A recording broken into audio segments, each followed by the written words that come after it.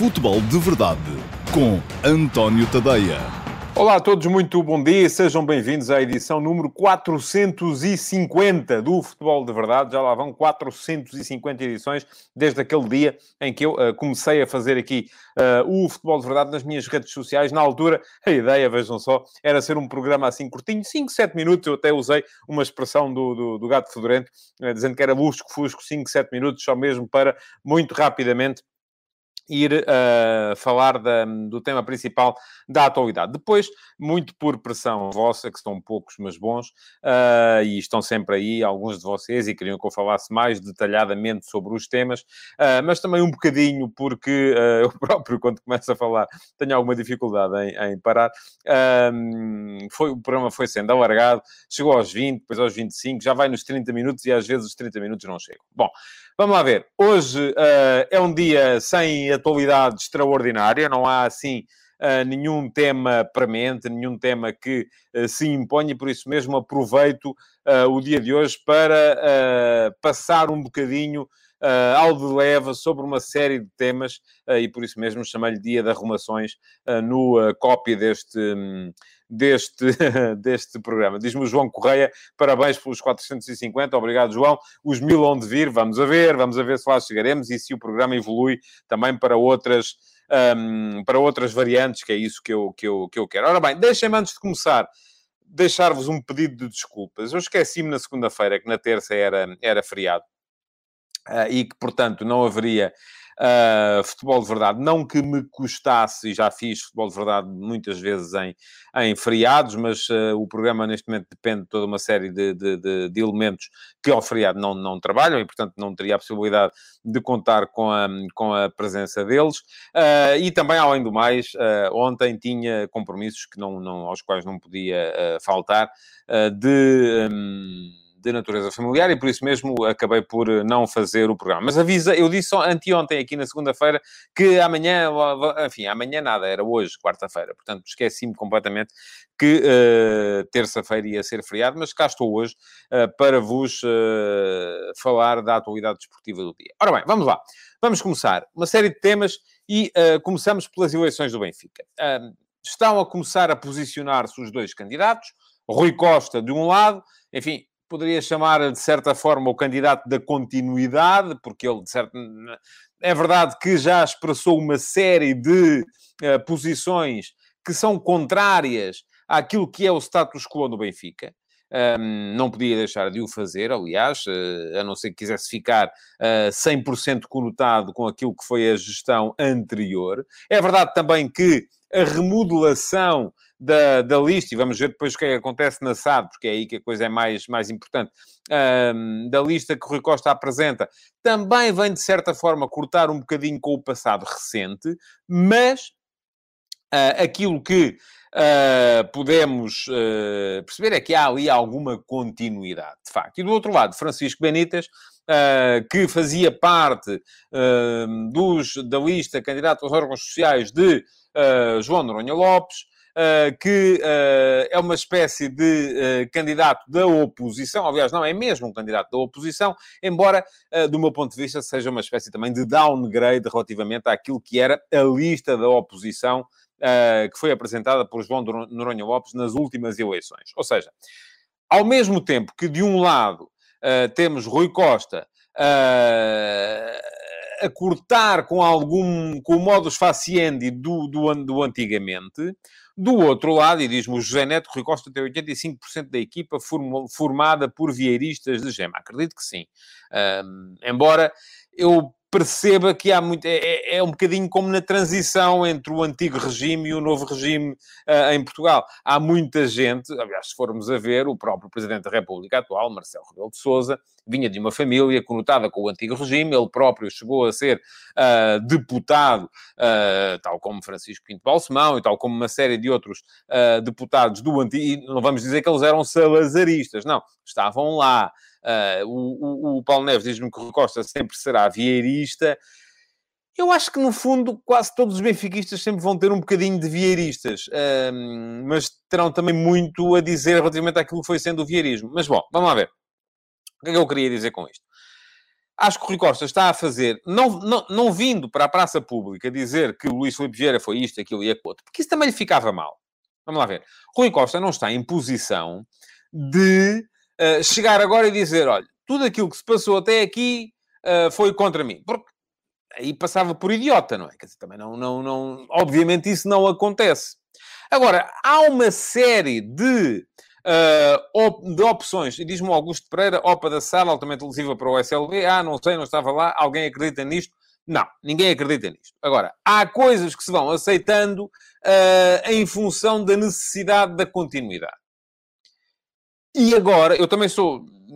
Vamos lá ver, diz o Carlos Gusto, Rui Costa tenta cortar com o vieirismo, mas o aspecto de continuidade fica no ar. A 2, as eleições podem ser perigosas para Rui Costa, porque os anti-Vieira podem se juntar todos na outra lista. Sim, não acho que possam ser perigosas. Acho que Rui Costa vai ganhar com alguma facilidade, melhorando os números de Vieira nas últimas eleições. E eu acho que Rui Costa está a ser, de certa forma, inteligente na forma como está a conduzir o processo. E está a conduzir o processo porquê? Porque está a ser inteligente porquê? Porque, primeiro, cortou com alguns nomes. Não cortou com todos, não.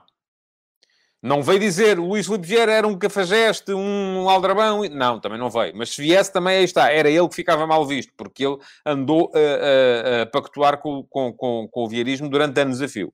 Mas, nas opções, veio falar da limitação de mandatos, que é uma coisa que eu acho que é positiva.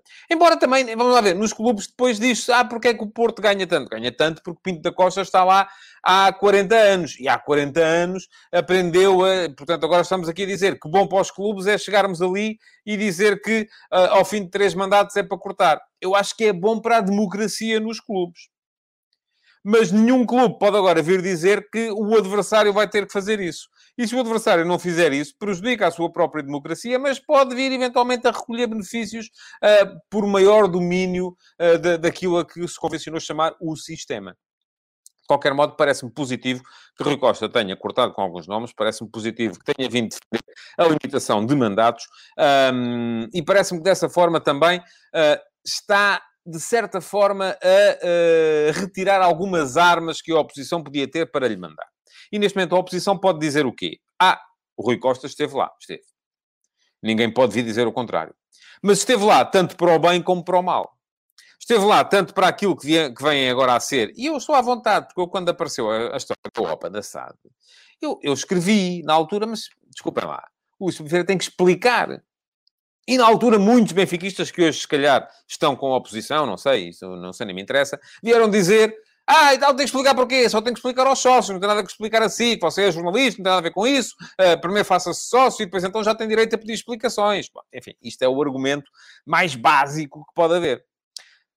Mas aquilo que me parece a mim, portanto, estou à vontade para vir dizer que houve coisas na gestão de Vieira que eram lesivas. E Rui Costa esteve nelas. Esteve. Como estou à vontade para dizer que houve coisas na gestão de Vieira, eu digo acerca de Vieira, o mesmo que diga acerca de Pinto da Costa, o mesmo que disse acerca do Bruno de Carvalho, só para falar dos mais recentes, no Sporting, enfim. Não há homens providenciais, esqueçam lá isso. Ninguém faz tudo bem, ninguém faz tudo mal. E houve coisas boas de Vieira no Benfica. Vieira ajudou a recuperar o Benfica, ou foi a força motriz para a recuperação do Benfica, que estava pelas ruas da amargura, primeiro como atrás do Manuel Vilarinho, e depois ele próprio durante anos a fio, e fez coisas boas, ganhou campeonatos, assegurou de certa forma alguma hegemonia, fez bons negócios. Agora, fez muita coisa que aparentemente foi lesiva. Pergunta-me o Josias Martim Cardoso se no global Vieira prejudicou mais do que melhorou o Benfica. Josias, eu se olhar para o Benfica de hoje, acho que o Benfica de hoje está melhor do que o Benfica de 2001, quando Válio Azevedo saiu. Portanto, tenho que responder que melhorou mais. Agora, perguntam assim, mas podia ter melhorado? Podia, não é? Aparentemente houve ali muita coisa que não fez sentido nenhum e que era para benefício próprio. Se não tivesse feito isso, teria sido melhor. Teria. Rui Costa estava lá, estava, mas também estava lá na outra parte. Portanto, eu acho que seria gozar com a cara de nós todos se agora Rui Costa viesse dizer Estou contra tudo aquilo que o Luís Filipe Vieira fez. Não subscrevo nada do que foi feito aqui. Eu aqui era só uma figura decorativa. Era para assegurar o benfiquismo e tal, e o apoio popular, porque a malta lembra-se de mim a jogar com a camisola 10 e tal, e não sei o quê, porque uma vez até chorei quando joguei contra o Benfica, mas não tenho nada a ver com aqueles senhores. Ninguém ia acreditar nisto. Isto ia ser uma tolice pura e era gozar com a cara de nós todos. Portanto, eu acho que o Rui Costa, nesse aspecto, está a conduzir bem o processo. É o homem providencial? Não, não é. Como Vieira não foi. Como Pinto da Costa não é no Futebol Clube do Porto. Como não foi o Bruno de Carvalho no Sporting. Como não é o Frederico Varandas no Sporting. Não, não é. Toda a gente ali comete erros. É um homem sério? Eu vou ter que acreditar que sim, não é? Até ver, não. Até ver, terei que acreditar que sim. Pergunta-me o Augusto Pereira qual era o passivo do Benfica em 2001 e qual é agora. Não sei, Augusto, diga-me você, não sei isso de cor, como deve calcular, mas também lhe pergunto qual era o ativo e qual é agora. Pronto, podemos fazer assim. Comparamos passivo com ativo. Porque, obviamente, as contas dos clubes hoje, em 2021, não são comparáveis ao que eram em 2001. Não é? Não podemos... E até lhe digo assim, então qual era o passivo do Benfica em 1935? Não, e é que o Benfica estava bem. Não tinha passivo, com certeza, não é? Não, as contas não podem ser feitas assim. Bom, do outro lado, o Francisco Benítez veio pegar um bocadinho no farol daquilo que foi a campanha de João Noronha Lopes. Eu, na altura, vi muitos méritos na campanha de João Noronha Lopes. Não se pode dizer sequer que, à partida, para as últimas eleições, João Noronha Lopes fosse um homem de enormíssimo carisma. Era um homem que poucos benfiquistas conheciam até. E eu acho que aí ele partiu quase do zero. E, portanto, o Francisco Benítez, apesar do movimento de servir o Benfica, apesar de tudo aquilo que ele tem feito nos últimos tempos, eu acho que nunca foi levado tão a sério quanto isso. Porque, enfim, não era bem o candidato queijo da Serra, mas era alguém que andava ali e que nunca foi uma alternativa, visto como uma alternativa viável, como chegou a ser João Noronha Lopes, e foi o único, aliás, pode dizer-se do Francisco Benítez, o mesmo que se pode dizer do Bruno Costa Carvalho, o mesmo que se pode dizer do Jaime Antunes, o mesmo, enfim, de todos os candidatos que avançaram contra Vieira em eleições sucessivas. E o único que obteve uma margem de votos significativa foi agora João Noronha Lopes. Isto pode significar o quê? Que há uma enormíssima margem de anti-Vieira a começar a aparecer. A começar a mostrar a cara. Agora, a questão que se coloca é se Francisco Benítez será suficiente para congregar tudo aquilo que é anti-Vieira e se, ao mesmo tempo, Rui Costa será ou não capaz de chutar para canto as acusações que foram feitas tendo como base a presença de Vieira. Eu acho que é muito nisto, ou é só nisto, que se vão jogar as próximas eleições do Benfica. Estou convencido neste momento, a não ser que as coisas mudem, que o Rui Costa vai ganhar e que vai ganhar com uma margem superior à que Vieira teve nas últimas eleições. Mas, enfim, vamos ver. Daqui até às eleições, muita coisa pode acontecer. Diz o Michel Alves que Noronha Lopes partiu tarde e falava pouco de futebol. Eu acho que, sobretudo, Noronha Lopes era um homem do plano do business. Não era um homem não era um... apesar de ser benfiquista, reconhecido há muito tempo e de já ter estado nos órgãos sociais há muitos anos e de não ser questionável o seu benfiquismo, não era um homem da bancada, não era um homem que viesse falar de penaltis e de treinadores. Não era, nunca foi. Mas cada vez menos as eleições, acho que se jogam nessas bases. Bom, vamos continuar a estar atentos por aqui ao processo eleitoral do Benfica. Para já, este é o meu ponto de partida, é o meu pontapé de saída, vamos lá, para este processo. Vamos seguir em frente nas arrumações. Seleção. Rafa, de fora. Magoado, Domingos Duarte de fora, magoado, chamados José Fonte para o lugar de Domingos Duarte, e já vi muita gente a questionar a chamada de José Fonte, porque, enfim, é um veterano, e já lá está o Pepe, que também é veterano, e, portanto, não há muita forma de vir aqui a fazer uma dupla com os dois.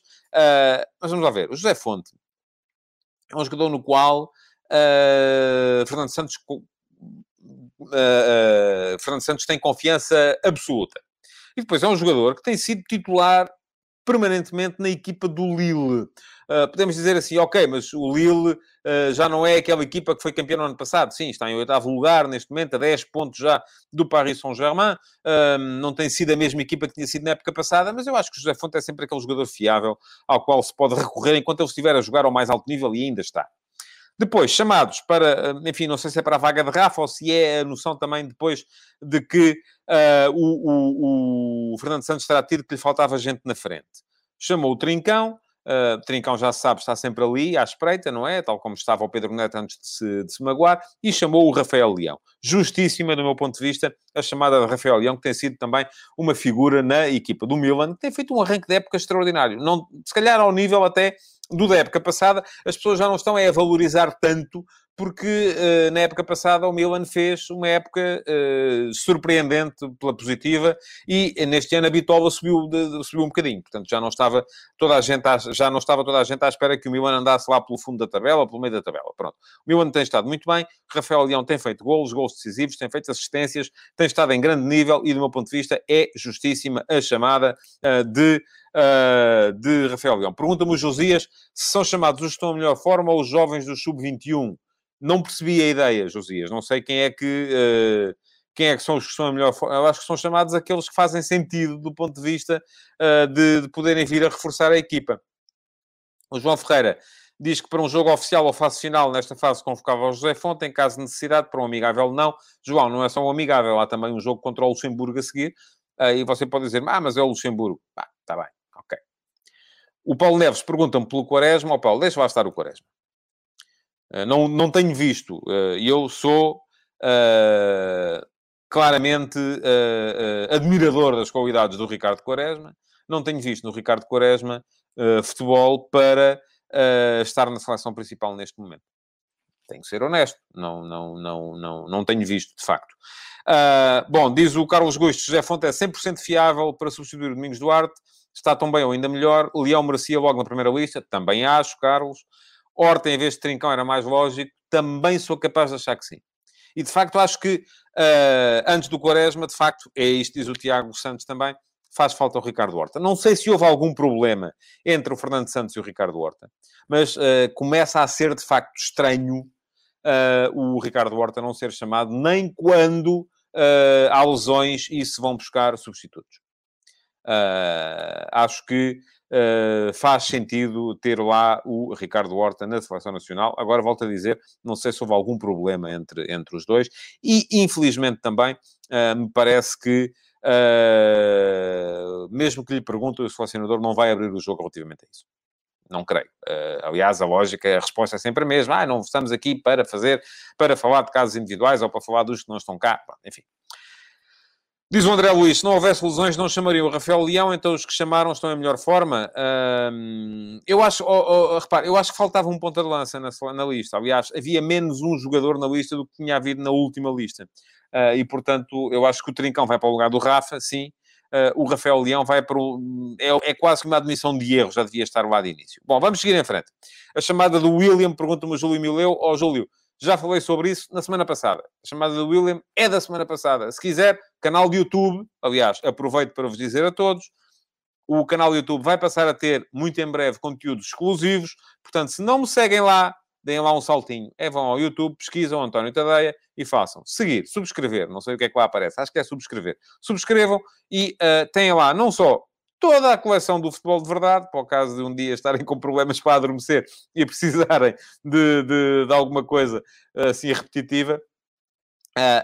São muitas horas. Ora, é fazer as contas, 450 programas de futebol de verdade. Como podem assistir agora neste caso, quero saber o que é que eu achei da chamada do William. Muito bem, a convocatória foi salvo erro na quinta-feira. Eu, na sexta, fiz o meu comentário à convocatória. Aproveitem, deem um salto, façam subscrever, sigam-me no YouTube, sigam-me nas outras redes também, já agora, no Facebook, no Instagram, no Twitter. Estou em todas e têm acesso a conteúdos diferenciados para cada rede. Aliás, um dos conteúdos diferenciados, e aproveito para falar já dele, são as sondagens de Instagram. Eu hoje de manhã no meu site, antoniotadeia.com, escrevi sobre... completei aquela reflexão acerca do meio-campo dos candidatos ao título. Já tinha falado na segunda-feira do Sporting e do Futebol Clube Porto. Hoje foi do Benfica e do Sporting Clube Braga. E, assim sendo, hoje no meu Instagram fiz uma sondagem relativa ao texto que tinha escrito hoje de manhã. E a pergunta que vos fiz, quem quiser seguir no Instagram é António.tadeia, é fazer follow e todos os dias, por volta das 8, 8 e meia da manhã, tem uma sondagem para responder e para ficar a saber também aquilo que vocês pensam de forma consolidada. E a pergunta que vos fiz hoje era se Jorge Jesus pode trocar os médios sem problemas, porque ele não trocou no jogo com o Portimonense e deu-se mal. Neste momento, 66% de vocês acham que não, porque estes é que encaixam como uma luva na ideia do treinador, e quando digo estes são basicamente o Julian Weigl, o João Mário e o Rafa, em certa medida, porque ele muitas vezes faz terceiro médio. 34% de vocês dizem que sim, porque há no plantel muita qualidade. Temos neste momento 187 votos. Portanto, deem lá um salto, António.tadeia, ao meu Instagram e aproveitem para votar na sondagem de hoje. Já sabem, todos os dias, 8 e meia da manhã, têm lá uma sondagem relativa ao tema sobre o qual eu escrevi no último passo no meu site, às 8. O tema de hoje foi este, e se quiserem também podem dar lá um salto para ver o texto. Vamos em frente. Hoje há a Liga das Nações, Itália-Espanha. Eu não sei acerca de vocês, eu estou muito interessado em ver este jogo. Não só porque a Espanha, no Campeonato da Europa, foi a equipa que mais dificuldades criou à Itália, a caminho da vitória dos italianos na final, como também porque me interessa muito ver este confronto de estilos. Uma Itália mais direta, embora não seja já aquela Itália defensiva do Catenaccio ou de outras eras, e uma Espanha que já se sabe como funciona, não é? Tiki-taka, troca, troca, troca, troca, troca, e não faz golos a ninguém. Tem muitos problemas no último terço, tem muitos problemas quando é preciso marcar golos. A Itália sem Ciro Immobile e sem Belotti, dois dos seus atacantes de excelência. A Espanha sem Álvaro Morata e sem o Gerard Moreno, dois dos seus atacantes também. É de esperar que surja no 11 de Luís Henrique o sportinguista Pablo Sarabia. Já não há a mesma expectativa relativamente a Pedro Porro, porque, ao que parece, será a Azpilicueta a jogar, mas aí está. Primeira meia-final da Liga das Nações é hoje, 19h45, salvo erro, Itália-Espanha. O jogo vai, tanto quanto sei, vai ser transmitido apenas na Sport TV, em Portugal. A RTP só vai transmitir, tanto quanto sei, mas ainda não tenho certezas acerca disto, só vai transmitir a final. Mas vamos ver se é assim ou não. De qualquer modo, logo mais ao fim do dia, lá estarei, com certeza, para ver o jogo, e amanhã aqui vos direi o que achei. Futebol nacional. Duas manifestações de confiança da BSAD e do Sporting Clube Braga nos seus treinadores. Rui Pedro Soares, presidente da SAD, da Belenenses SAD, ou da BSAD, veio dizer que a saída de Petit nunca foi uma hipótese. Eu acho bem que não seja, porque se me parece que há alguém ali a segurar aquilo que é neste momento a BSAD, é o Petit. Há muita gente que não gosta do Petit, dizem que é um trauliteiro, as equipas dele só dão porrada, muito defensivo, enfim. Eu acho é que quando se lidera uma equipa com o plantel que tem esta cabeçada, e eu vou dizer aqui, já o disse, parece-me que é de longe o plantel mais fraco da Primeira Liga, se o Petit conseguir a manutenção, é um trabalho que eu vou-vos dizer, é quase como ser campeão num dos três grandes. Porque me parece que... e acho que é isso também que o Rui Pedro Soares veio reconhecer e veio atribuir o arranque difícil da BSAD no campeonato à chegada tardia de alguns reforços, que só chegaram mesmo no final de agosto, e ao facto da equipa não ter neste momento aquela que é a sua casa, que é o Jamor. Parece-me que de qualquer modo, o Abessado vai voltar ao Jamor em breve. Há a promessa de que o próximo jogo em casa já vai ser ali, e não em Leiria, onde a equipa tem jogado. Mas parece-me que faz muito bem a Bessada em manter a confiança no Petit. E ele, neste momento, do meu ponto de vista e na minha opinião, e atenção, as opiniões podem divergir, na minha opinião, quem segura aquilo junto. Pergunta-me o Pedro Amar se a Bessada é um clube. Não, Pedro, não é. Nem nunca disse que era. Quantos adeptos é que tem? Não sei, não os contei, mas é uma equipa que tem, é uma SAD que tem inscrição válida na Liga e, portanto, é aquilo que lá está a fazer. Já lá vou à questão de Daniel Ramos, que o Paulo Neves estava a dizer, foi a primeira chicotada, não foi, mas foi ele que quis sair. Em Braga, António Salvador veio garantir que o Carlos Carvalhal vai acabar a época. e também me parece que faz bem. Embora me pareça que... eu não sei porquê, mas acredito sempre pouco quando o António Salvador vem dizer que vai segurar um treinador. Porque o histórico dele tem sido tão cheio de chicotadas que eu ouço e penso assim, está bem, está. Não sei, vamos a ver. Não tenho, se calhar, o direito de pensar isto, mas volto a dizer aqui, se o António Salvador mantiver o Carlos Carvalhal até a final da época, faz muito bem, porque me parece que o Carlos Carvalhal fez um trabalho excelente na época passada, conseguiu ganhar a Taça de Portugal. E parece-me também que esta época não está a correr assim tão bem, mas de facto aquilo que Carvalhal tem dito é uma verdade. Há uma época de transição, há mudanças no grupo e é preciso que a equipa volte a habituar-se aos jogadores que tem, porque isto não se constrói de um dia para o outro. E a saída de um jogador como o Fran Sérgio, por exemplo, já para não falar do Paulinho, que tinha saído ainda a meio da época passada, parece-me que foi... obriga a equipa a ter, e eu escrevi sobre isso também hoje de manhã, obriga a equipa a algum período de readaptação. Por fim, para falar do caso Daniel Ramos, Santa Clara, o Paulo Neves dizia-me há bocado que foi a primeira chicotada, tanto quanto sei, não foi. Foi o Daniel Ramos que quis ir embora, foi para o Alfaia, não sei se é uma equipa de agricultores, o Alfaia, mas porque vai, de facto, ganhar muito dinheiro. Eu acho que aqui há duas questões a ter em conta. Primeiro, muito dinheiro a ser oferecido do lado de lá. E o Daniel Ramos também tem que pensar na vida dele, não é? Pronto, ok. Tinha a cláusula que lhe permitia aparentemente sair de forma gratuita do Santa Clara e aproveita. Mas eu acho que a segunda questão também é importante. É que eu, se fosse o Daniel Ramos, já estava farto daquilo há muito tempo. E assim que tivesse uma oportunidade, punha-me a andar. Porque aquilo que foi feito, nomeadamente com o Carlos Júnior, a meio da eliminatória europeia contra o Partizan, não se faz a ninguém. E eu acho que este Santa Clara tinha tudo para poder vir a repetir uma boa época como fez na época passada, em que conseguiu a qualificação para as pré-eliminatórias da Liga Conferência.